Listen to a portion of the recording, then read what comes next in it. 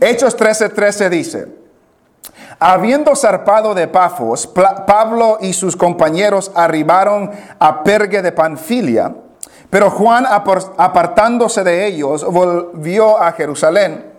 Ellos, pasando de Perge, llegaron a Antioquía de Pisidia y entraron en la sinagoga un día de reposo y se sentaron. Y después de la lectura de la ley y de los profetas, los principales de la sinagoga mandaron a decirles: varones hermanos, si tenéis alguna palabra de exhortación para el pueblo, hablad. Entonces Pablo, levantándose, hecha señal de silencio con la mano, dijo: varones israelitas y los que teméis a Dios, oíd. El Dios de este pueblo de Israel escogió a nuestros padres y enalteció al pueblo, siendo ellos extranjeros en tierra de Egipto, y con brazo levantado los sacó de ella. Y por un tiempo como de 40 años los soportó en el desierto. Y habiendo destruido 7 naciones en la tierra de Canaán, les dio en herencia su territorio. Después, como por 450 años, les dio jueces hasta el profeta Samuel. Luego pidieron rey, y Dios les dio a Saúl, hijo de Cis, varón de la tribu de Benjamín, por 40 años. Quitado les levantó por rey a David, de quien dio también testimonio diciendo: he hallado a David, hijo de Isaí, varón conforme a mi corazón, quien hará todo lo que yo quiero. De la descendencia de y conforme a la promesa, Dios levantó a Jesús por Salvador a Israel. Antes de su venida predicó Juan el bautismo de arrepentimiento a todo el pueblo de Israel. Mas cuando Juan terminaba su carrera, dijo: ¿quién pensáis que soy? No soy yo él, mas he aquí viene tras mí uno de quien no soy digno de desatar el calzado de los pies. Varones hermanos, hijos del linaje de Abraham, y los que entre vosotros teméis a Dios, a vosotros es enviada la palabra de esta salvación. Porque los habitantes de Jerusalén y sus gobernantes, no conociendo a Jesús ni las palabras de los profetas que se leen todos los días de reposo, las cumplieron al condenarle. Y sin hallar en él causa digna de muerte, pidieron a Pilato que se le matase. Y habiendo cumplido todas las cosas que de él estaban escritas, quitándola del madero, lo pusieron en el sepulcro. Mas Dios le levantó de los muertos. Y él se apareció durante muchos días a los que habían subido juntamente con él de Galilea a Jerusalén, los cuales ahora son sus testigos ante el pueblo. Y nosotros también os anunciamos el evangelio de aquella promesa hecha a nuestros padres, la cual Dios ha cumplido a los hijos de ellos, a nosotros, resucitando a Jesús, como está escrito también en el Salmo 2: mi hijo eres tú, yo te he engendrado hoy. Y en cuanto a que le levantó de los muertos, para nunca más volver a corrupción, lo dijo así: os daré las misericordias fieles de David. Por eso dice también en otro salmo: no permitirás que tu santo vea corrupción, porque a la verdad David, habiendo servido a su propia generación, según la voluntad de Dios, durmió y fue reunido con sus padres y vio corrupción. Mas aquel a quien Dios levantó no vio corrupción. Sabed pues esto, varones hermanos: por medio de él se os anuncia perdón de pecados, y que de todo aquello que por la ley de Moisés no pudisteis ser justificados, en él es justificado todo aquel que cree. Mirad pues que no venga sobre vosotros lo que está dicho en los profetas: mirad, oh menospreciadores, y asombraos y desapareced, porque yo hago una obra en vuestros días, obra que no creeréis si alguien os la contare. Amén. Pueden sentarse. Hemos leído una gran porción de la palabra del Señor. No se preocupe, vamos a terminar hoy. No vamos a alargarnos tanto. Pero quiero que, en base a este pasaje que hemos leído, quiero que pensemos en un tema de la fidelidad de un Dios de propósito. La fidelidad de un Dios de propósito.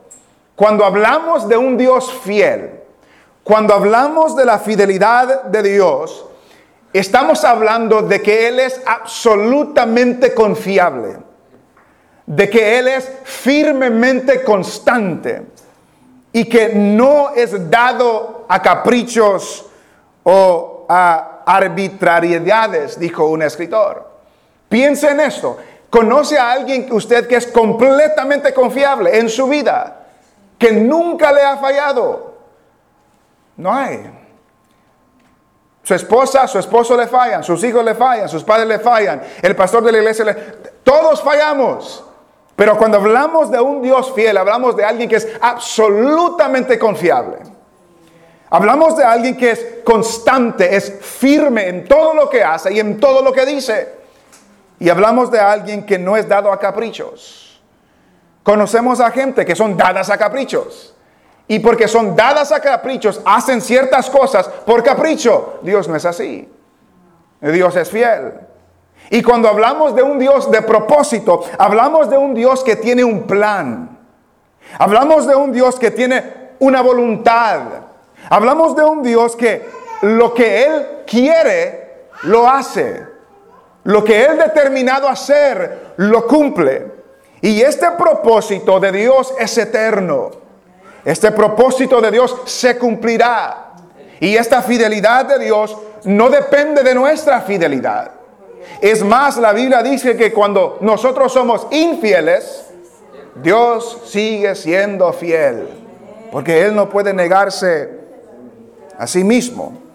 En este pasaje que hemos leído, encontramos el primer discurso del apóstol Pablo. Y lo podemos, después que él comienza a hablar, podemos dividirlo en tres partes. Pero antes de llegar ahí, vimos la semana pasada de que ellos salieron de la ciudad de Antioquía, llegaron a la ciudad de Seleucia, pasaron a la isla de Chipre, llegaron a Salamis y llegaron a Pafos. La semana pasada dejamos a Pafos y el primer versículo que leímos dice que habiendo zarpado de Pafos, Pablo y sus compañeros arribaron a Perge de Panfilia, ya fueron al norte. Y después de ahí fueron a Antioquía de Pisidia, que son como 100 millas al norte todavía. Entonces el 13 nos dice, habiendo zarpado de Pafos, Pablo y sus compañeros arribaron a Perge de Panfilia, pero Juan, apartándose de ello, volvió a Jerusalén. Recuerde que cuando al final del capítulo 12 que Bernabé y Saulo llevaron a este Juan para ser su ayudante, y Juan aguantó hasta llegar a Perge, y cuando llegaron allá se regresó para Jerusalén. La Biblia no nos dice por qué, pero hay diferentes opiniones. 14 nos dice, ellos pasando de Perge llegaron a Antioquía de Pisidia y entraron en la sinagoga un día de reposo y se sentaron. Versículo 15. Y después de la lectura de la ley de los profetas, los principales de la sinagoga mandaron a decirles, varones hermanos, si tenéis alguna palabra de exhortación para el pueblo, hablad. No estamos hablando de esto, pero para mencionar esto, yo creo que esta es una buena ilustración de la disposición de una persona cuando llega a una nueva iglesia. ¿Qué hicieron ellos cuando llegaron a la sinagoga en Antioquía? Se sentaron y esperaron hasta que los principales le dijeron, hey, si tienen algo que decir, pues díganlo. Porque hay personas que quieren llegar a una nueva iglesia y quieren comenzar a hacer de todo. Cálmense, siéntese. Cuando lo necesitamos, vamos a hablar con ustedes. Vemos a estos que llegaron, no son de ahí, pero llegaron a la sinagoga, se sentaron para escuchar lo que estaba sucediendo, leyeron la ley, que son los primeros 5 libros de la Biblia, leyeron los profetas, y después que terminaron, los principales mandaron a decirles, si tienen algo que compartir, una exhortación, un ánimo para el pueblo, hablen. Pablo se pone de pie, versículo 16. Entonces Pablo, levantándose, hace señal de silencio con la mano y comienza su discurso. Lo que vemos en el discurso de Pablo lo podemos dividir en 3 secciones. La primera sección nos lleva desde el versículo 16 y culmina con el versículo 26. La segunda sección nos lleva del 27 y culmina con el 32. La tercera nos lleva del versículo 33 hasta el versículo 41. En cada sección, el apóstol Pablo presenta un desarrollo de su tema y termina con un llamado. Y luego vuelvo a presentar otra cosa y termina con un llamado. Y culmina con la cita de las Escrituras y con un llamado para todos los que estaban escuchando. Lo que vemos en este pasaje es que Dios es el Dios de la historia. Dios es el Dios del tiempo. El discurso de Pablo que veremos esta primera parte comienza en la antigüedad. Comienza cuando Israel estaba en Egipto y termina con ellos. Lo que Dios comenzó en Israel en aquellos entonces les afectó a ellos en ese entonces. Y lo que ellos escucharon en ese momento nos afecta a nosotros hoy en día. Porque Dios es el Dios de la historia. Dios es el Dios del tiempo.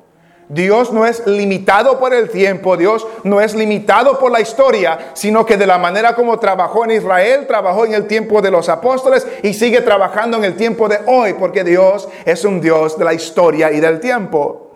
Pero notamos lo que el apóstol Pablo comienza a decir, y lo que quiero que veamos en esta primera sección, primero se dirige a 2 grupos. La segunda parte del versículo 16 otra vez. Entonces Pablo, levantándose, hecha señal de silencio con la mano, dijo: varones israelitas. Ahí está el primer grupo. Varones israelitas. Y luego dice: y los que teméis a Dios, oíd. Estaba el pueblo de Israel, los judíos, y estaban los gentiles que habían llegado para escuchar la lectura del Antiguo Testamento. Varones israelitas y los que teméis a Dios, oíd. Pablo prosigue a narrar la historia de Israel, comenzando con la esclavitud de Egipto hasta llegar a Jesús. Pero notamos el énfasis que pone Pablo en el papel que Dios juega en todo esto. Note desde el versículo 17. El Dios de este pueblo de Israel escogió a nuestros padres. ¿Quién es el que escogió? Dios. A nuestros padres. Y enalteció al pueblo. ¿Quién es el que enalteció? Dios enalteció. Entonces, Dios escogió a Israel. Dios enalteció al pueblo, siendo ellos extranjeros en tierra de Egipto. Y con brazo levantado, ¿qué pasó? Los sacó de Egipto. ¿Quién los sacó? Dios escogió, Dios enalteció, Dios los sacó, versículo 18. Y por un tiempo como de 40 años los soportó en el desierto. Y cuando habla de soportar, se puede entender que eran insoportables y Dios los soportó. Y también se puede entender que Dios les proveyó, les dio soporte, les dio comida, les dio lo que ellos necesitaban. Entonces Dios escogió, Dios enalteció, Dios es el que sacó, Dios es el que proveyó, los soportó a ellos. Versículo 19. Y habiendo destruido 7 naciones en la tierra de Canaán. ¿Quién destruyó estas 7 naciones? Dios. No fue Israel, fue Dios. Destruido estas 7 naciones en la tierra de Canaán, les dio en herencia su territorio. ¿Quién les dio el territorio? Dios. Note que Israel hasta este momento no está participando en Dios, es el que está haciendo todo esto. Dios es el que escoge, enaltece, los saca, destruye, el que provee. Versículo 19 otra vez. Y habiendo destruido 7 naciones en la tierra de Canaán, les dio en herencia su territorio. Después, versículo 20, como por 450 años, les dio jueces hasta el profeta Samuel. ¿Quién les dio jueces? Dios. Vemos el patrón. Dios es el que está en todo esto. Dios es el que está en la trayectoria y en la historia de Israel. Y note que en este versículo Versículo 20, pasan 450 años. En un versículo dice, después como por 450 años les dio jueces hasta el profeta Samuel. El tiempo no limita a Dios.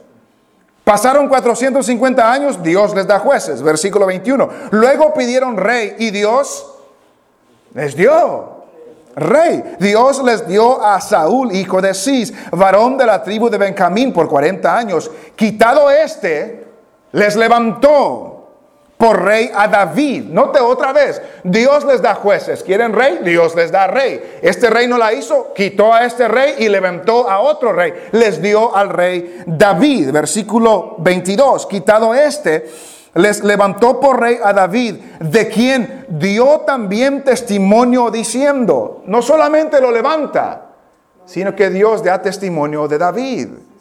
Y él dice, he hallado a David, hijo de Isaí. ¿Andaba buscando David a ser rey? Dios lo halló. Dios lo halló, Dios lo levantó, Dios dio testimonio de él, Dios lo halló. He hallado a David, hijo de Isaí, varón conforme a mi corazón, quien hará todo lo que yo quiero. De la descendencia de David, y conforme a la promesa, Dios levantó a Jesús por Salvador a Israel. Note el punto de lo que Pablo está diciendo en esta primera sección. Dios es el que controla el universo, Dios controla la historia, Dios controla el tiempo. Dios controló la historia de Israel para sacarlos de Egipto y para que el Mesías nazca de la descendencia de David. Dios levantó a Jesús como Salvador para Israel. Dios lo hizo. Dios es el Dios de la historia.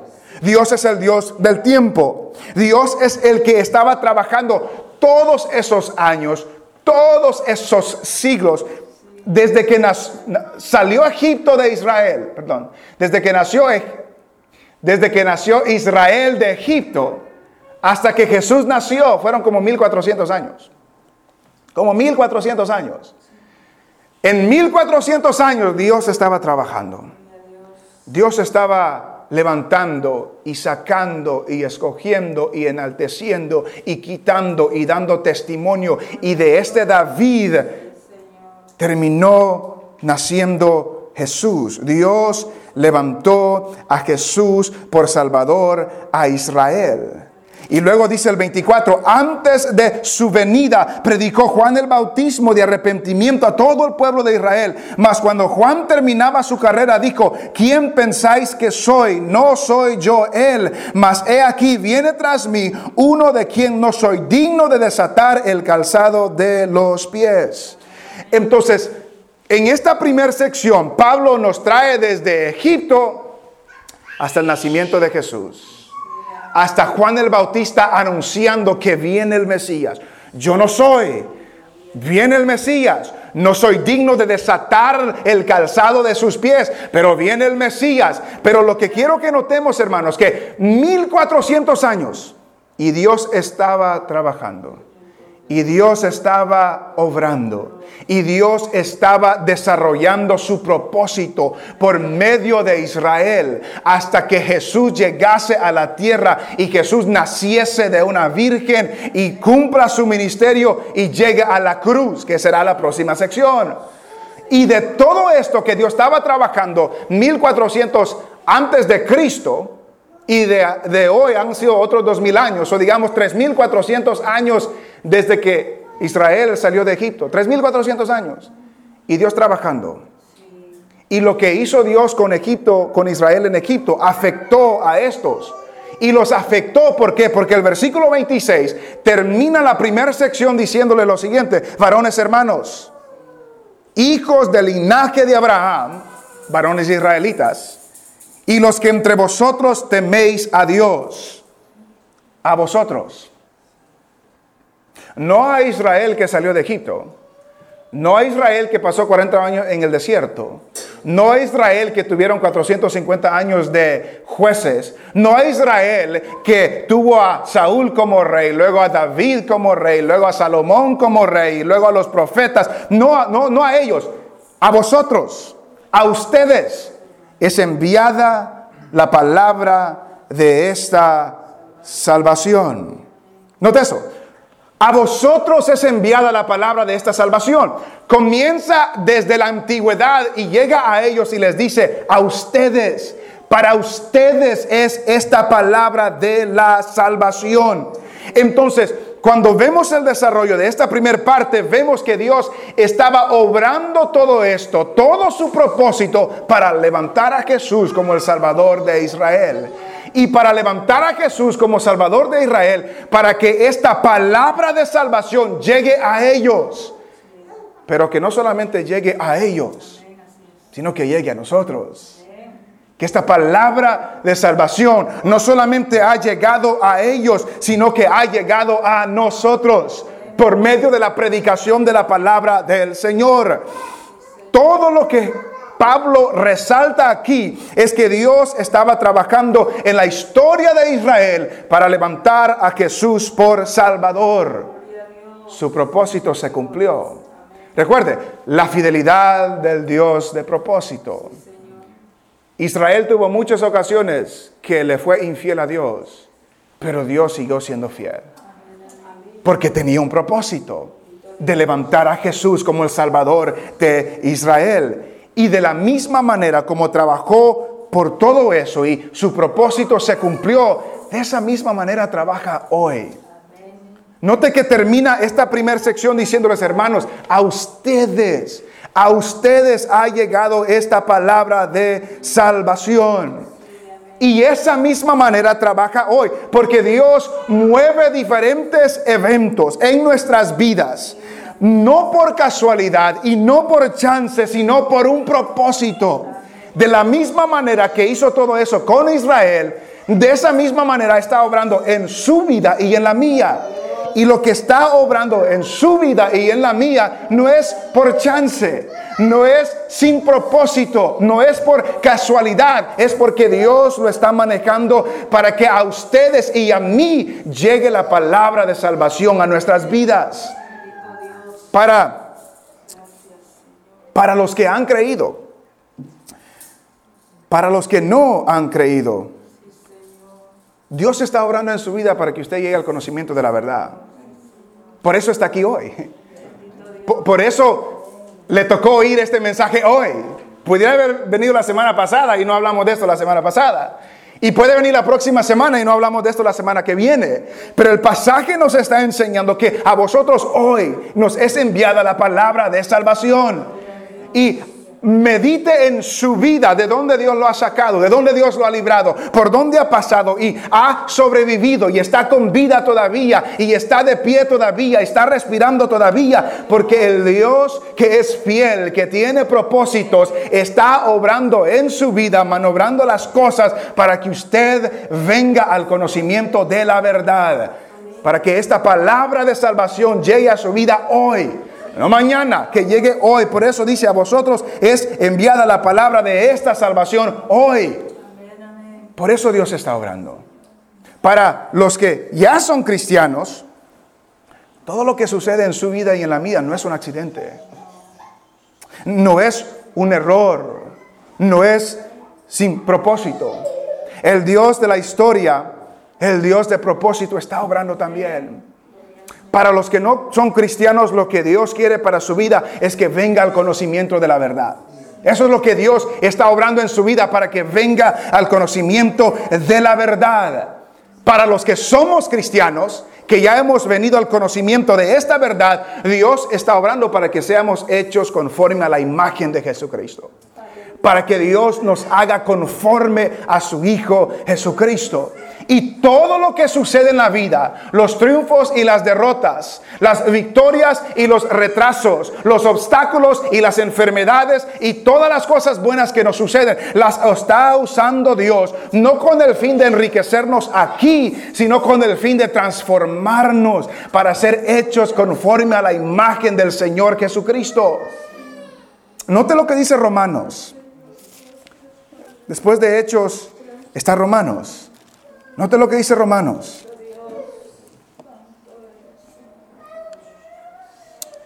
Romanos capítulo 8. Romanos capítulo 8 y versículo 28.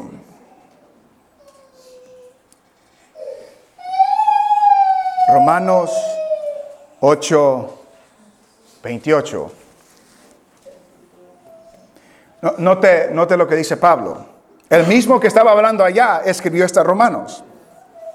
Y sabemos que a los que aman a Dios, todas las cosas les ayudan a bien. Que a los que aman a Dios, todas las cosas les ayudan a bien. Cuando habla de los que aman a Dios, no está hablando de los que dicen que aman a Dios. Está hablando de los que ya son de Él, de los que son sus hijos.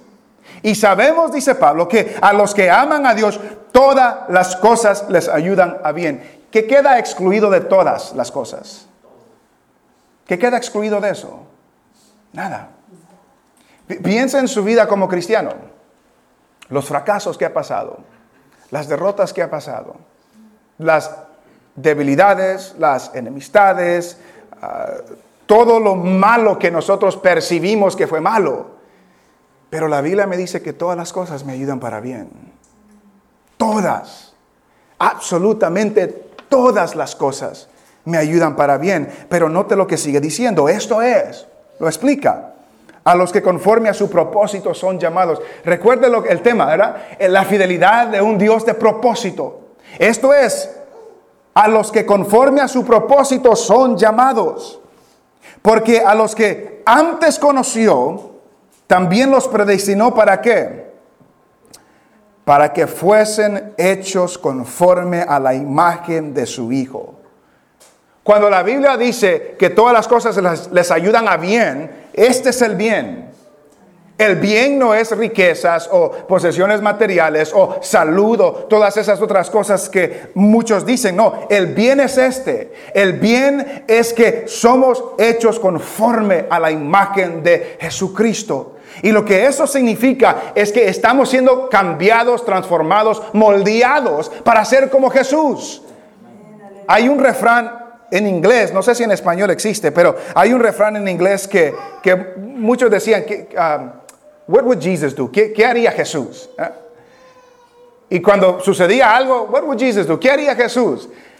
El bien de que Dios habla para los suyos es que nos está transformando para hacer las cosas como Jesús las haría. Nuestro carácter está siendo cambiado. Nuestro carácter está siendo transformado. Entonces, todo lo que le ha sucedido a usted, el fin de Dios es no que esté bien y no que esté con salud. El fin de Dios es que usted sea hecho cada día más como Jesús. Ese es el bien de Dios. Y para el que no le conoce, el bien de Dios para su vida es que venga al conocimiento de la verdad hoy. Hoy, no mañana, hoy.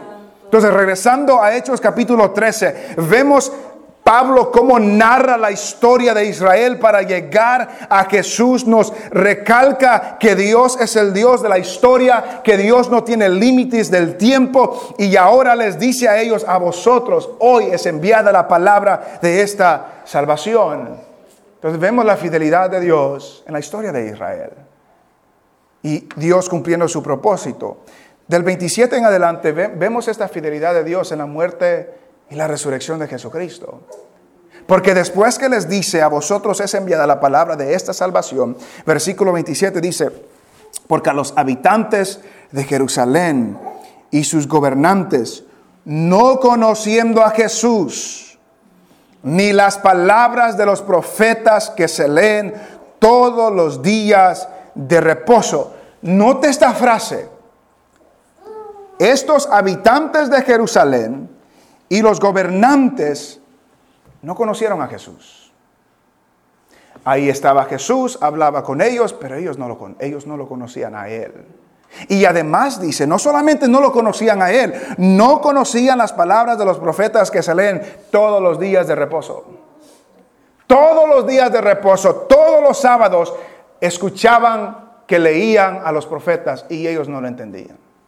Escuchaban que leían a la ley y ellos no lo entendían. Estaba Jesús delante de ellos. Quizás estaba Jesús en la misma sinagoga y no lo conocían. ¿Y cuántas personas están en las iglesias domingo tras domingo y no conocen a Jesús?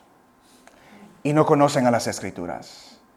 Este mismo pastor que estaba escuchando hoy dijo lo siguiente: el peligro más grande para una persona en la iglesia, dice, es creer que está bien con Dios. Estar confiado que está bien con Dios y no lo está. Creer que por estar fielmente en la iglesia está bien con Dios y no lo está. Creer que está bien con Dios, que su relación ha sido restaurada, que ha creído en Jesús, que ha recibido salvación y no lo ha recibido. Me viene a la mente la comparación de que alguien que tenga una enfermedad y él piensa que está bien. Y como piensa que está bien, no busca medicina. No busca ir al doctor. No busca arreglar su situación porque piensa que está bien. Este predicador dice, ese es el problema más grande de las personas. Es estar en la iglesia, piensan que están bien y no están bien. Estos gobernantes vieron a Jesús y no lo conocían. Hablaron con él y no lo conocían. Escuchaban las palabras leídas cada semana y no lo conocían. No nos vayamos a engañar a nosotros mismos, pensando de que si yo voy a la iglesia todos los domingos y escucho la palabra del Señor todos los domingos, estoy bien. No necesariamente. Ellos no lo entendieron y no lo conocieron. Y como no lo entendieron y no lo conocieron, ¿qué hicieron? Lo mataron. Lo crucificaron. Note lo que dice otra vez el 27. Porque los habitantes de Jerusalén y sus gobernantes, no conociendo a Jesús, ni las palabras de los profetas que se leen todos los días de reposo, las cumplieron al condenarle. Y sin hallar en él causa digna de muerte, pidieron a Pilato que se le matase. Tenían al Hijo de Dios delante de ellos. Mátenlo. Crucifíquenlo. Pidieron a Pilato que lo matase, versículo 29. Y habiendo cumplido todas las cosas que de él estaban escritas, quitándola del madero, de la cruz, lo pusieron en el sepulcro. El versículo 30 es la victoria. Mas Dios le levantó de los muertos. ¿Quién está obrando aquí otra vez? Dios. El hombre oponiéndose. El hombre no conociendo a Jesús, el hombre no conociendo la palabra de Dios y el hombre crucificando al Hijo de Dios. Pero Dios le levantó de los muertos. Esa es la victoria de la fe cristiana, que Cristo ha resucitado. Si Él no ha resucitado, estamos gastando el tiempo. Pero Cristo ha resucitado, se ha levantado de los muertos, porque Dios le levantó de los muertos. Versículo 31, y Él, hablando de Jesús, se apareció durante muchos días a los que habían subido juntamente con Él de Galilea a Jerusalén.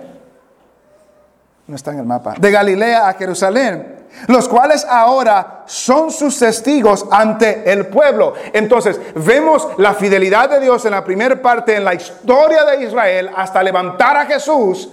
Y ahora vemos la fidelidad de Dios en esta segunda parte, de aunque el hombre crucificó a Jesús, Dios le levantó de los muertos. Y se le presentó a diferentes personas. Y note cómo termina esta segunda sección otra vez, de versículo 32. Y nosotros también os anunciamos el evangelio de aquella promesa hecha a nuestros padres, la cual Dios ha cumplido a los hijos de ellos, a nosotros, resucitando a Jesús. Note cómo termina la primera sección.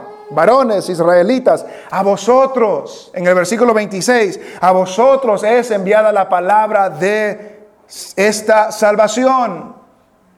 Luego habla de la muerte y resurrección de Cristo, versículo 32. Y nosotros también os anunciamos el evangelio de aquella promesa hecha a nuestros padres. Esto es lo que la iglesia anuncia. Esto es lo que la iglesia proclama. Que Cristo murió por nuestros pecados. Que el hombre se opuso a este Jesús, pero Él fue sepultado, pero Dios le levantó de los muertos.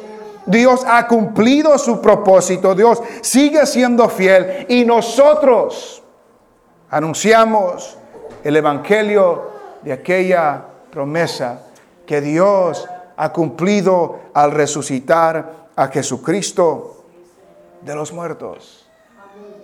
Nos damos cuenta que la resurrección es importante. Nos damos cuenta que Pablo está haciendo hincapié en que Cristo ha resucitado. En esa realidad descansa la fe cristiana.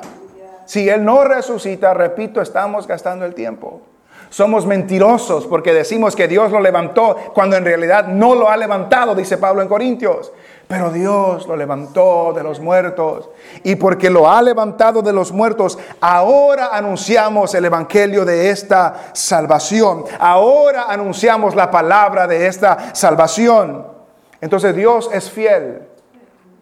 En la historia de Israel, Dios es fiel en la muerte y resurrección de Jesucristo para que nosotros lo anunciemos. Y también Dios es fiel en las Escrituras, en la palabra de Él mismo. Porque note lo que sigue diciendo.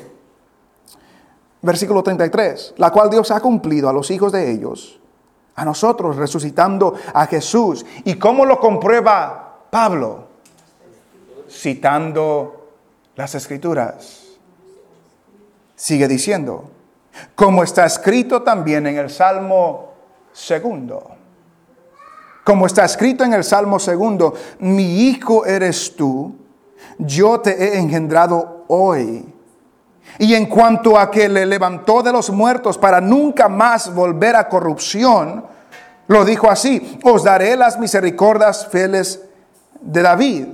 Ese es Isaías. Por eso dice también en otro salmo, no permitirás que tu santo vea corrupción.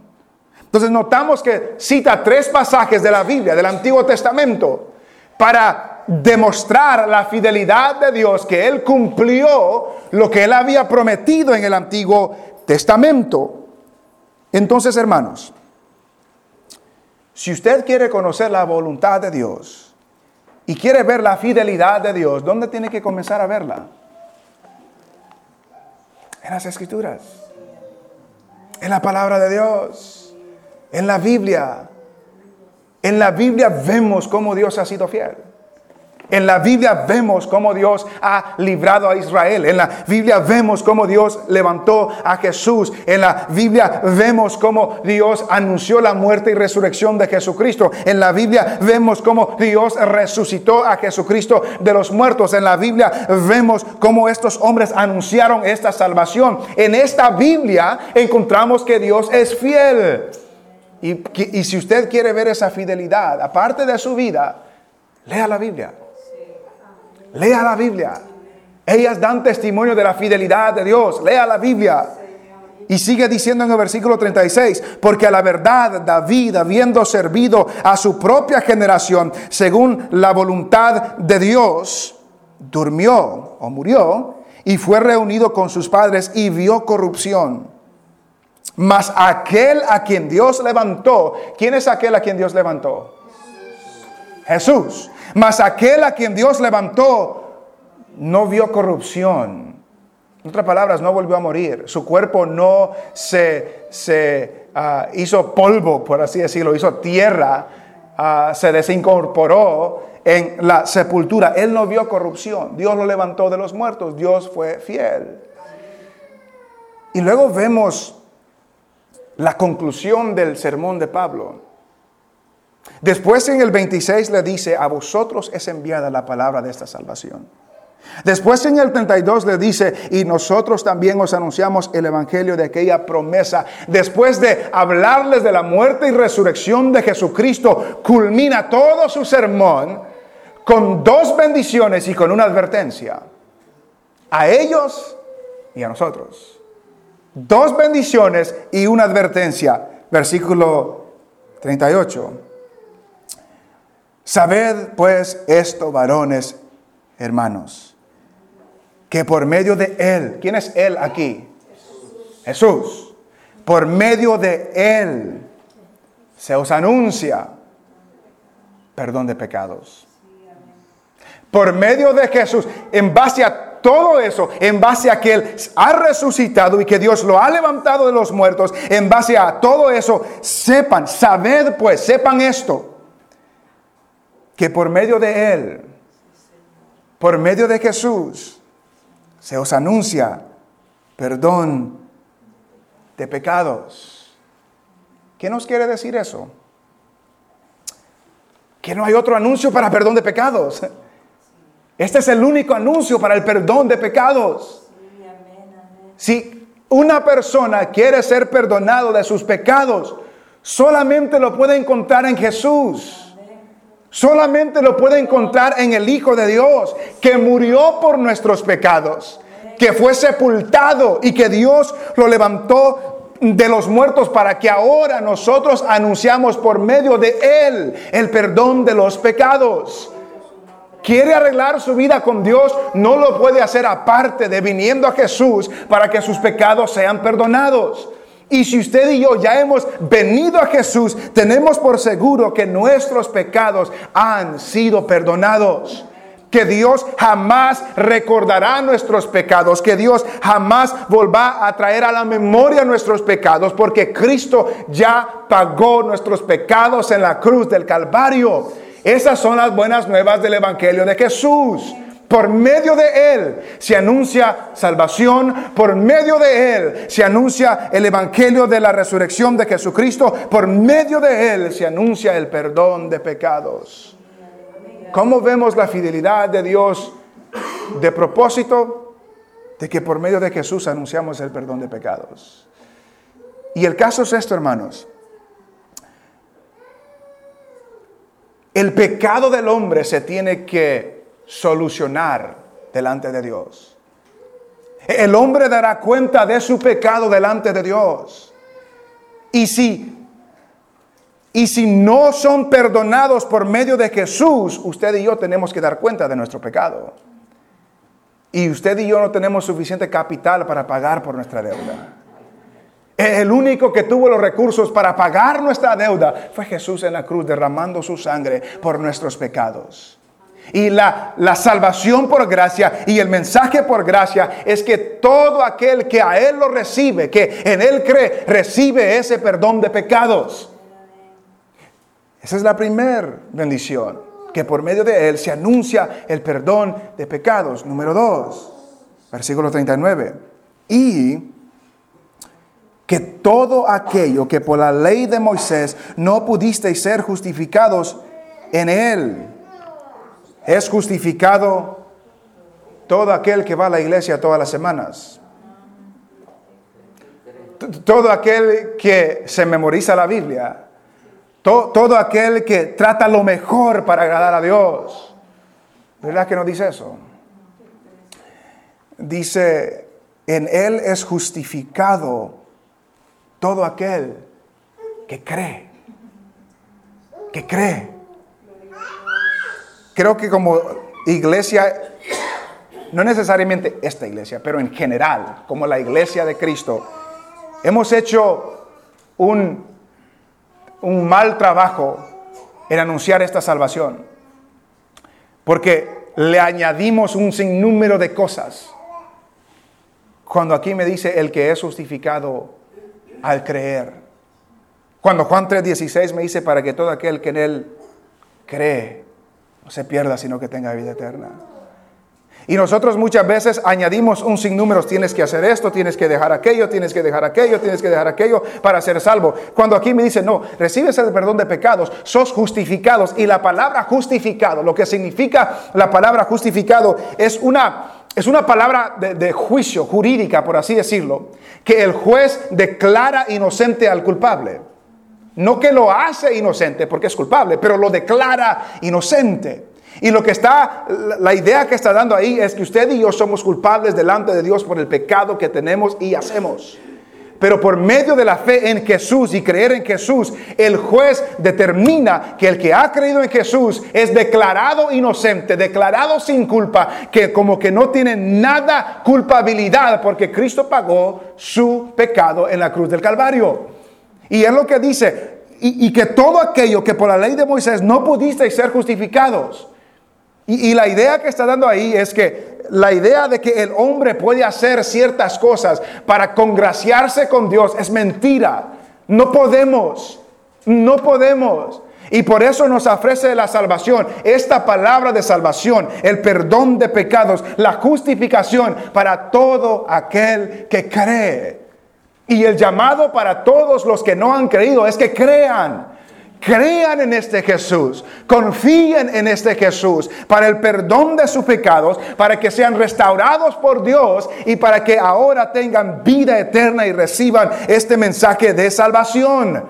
Porque si no, aquí va la advertencia, sigue diciendo, versículo 40, mirad pues que no venga sobre vosotros los que está dicho en los profetas. Y este versículo 41 está citando a Habacuc capítulo 1 y versículo 5. Y lo que estaba sucediendo ahí es que Dios había levantado a la nación de Babilonia para castigar a Israel por la maldad de ellos. Y Pablo toma este pasaje y se los aplica a ellos. Dos bendiciones: en Cristo reciben el perdón de pecados y todo aquel que cree en Él es justificado, es declarado inocente delante de Dios. Pero si no, mirad que no os pase lo que pasó aquí. Versículo 41. Mirad, oh menospreciadores, y asombraos, y desapareced. Porque yo hago una obra en vuestros días, obra que no creeréis si alguien os lo contare. Y lo que sucedía allá es que Dios iba a levantar a Babilonia para castigar a Israel. Esa era la obra en el libro de Habacuc. Pero lo que aquí está diciendo, note lo que dice: mirad, oh menospreciadores. ¿Cómo se aplica a ellos y cómo se aplica a nosotros? Aquellos que menosprecian este perdón de pecados. Aquellos que menosprecian esta justificación al creer en Jesús. Aquellos que menosprecian este mensaje de salvación. Aquellos que menosprecian este mensaje, el evangelio de la resurrección de Jesucristo. Aquellos que menosprecian, que lo rechazan, que lo hacen a un lado, que no lo creen. Dice, mirad que no nos suceda eso. Mirad, oh menospreciadores, y asombraos.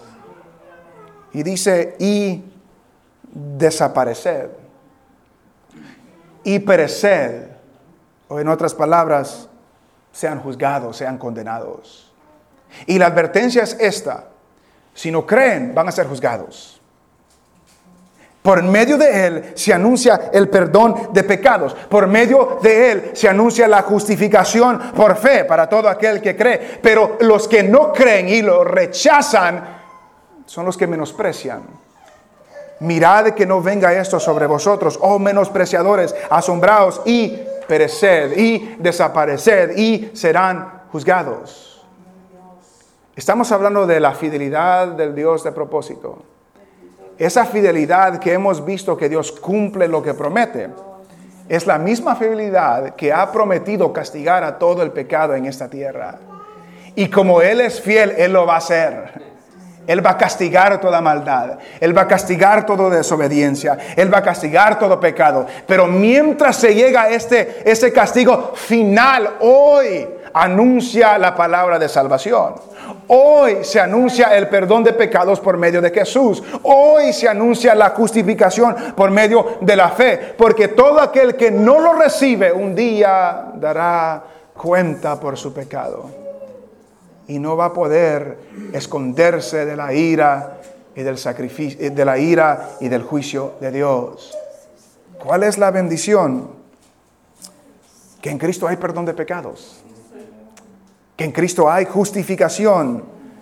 ¿Cuál es la advertencia?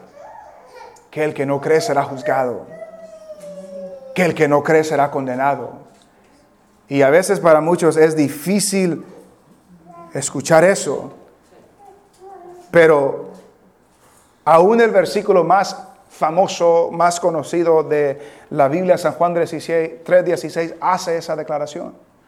Porque de tal manera amó Dios al mundo, que ha dado a su Hijo unigénito, lo vimos hoy, para que todo aquel que en Él cree no se pierda, sino que tenga vida eterna. Que da a entender que solo aquellos que creen no se pierden y reciben vida eterna.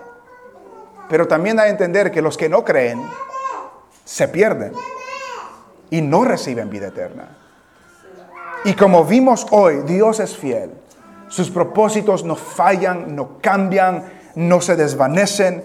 Él es el Dios de la historia, Él es el Dios del tiempo. Por siglos está trabajando, está obrando su propósito, se está cumpliendo. Y lo que hizo en aquel entonces llegó a ellos como palabra de salvación. Ahora está llegando a nosotros como palabra de salvación.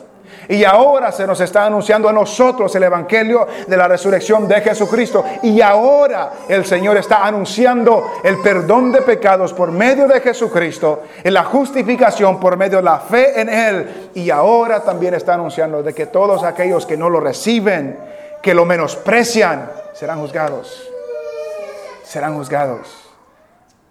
Y eso es lo que la palabra del Señor nos enseña. Dios está cumpliendo su propósito en cada vida.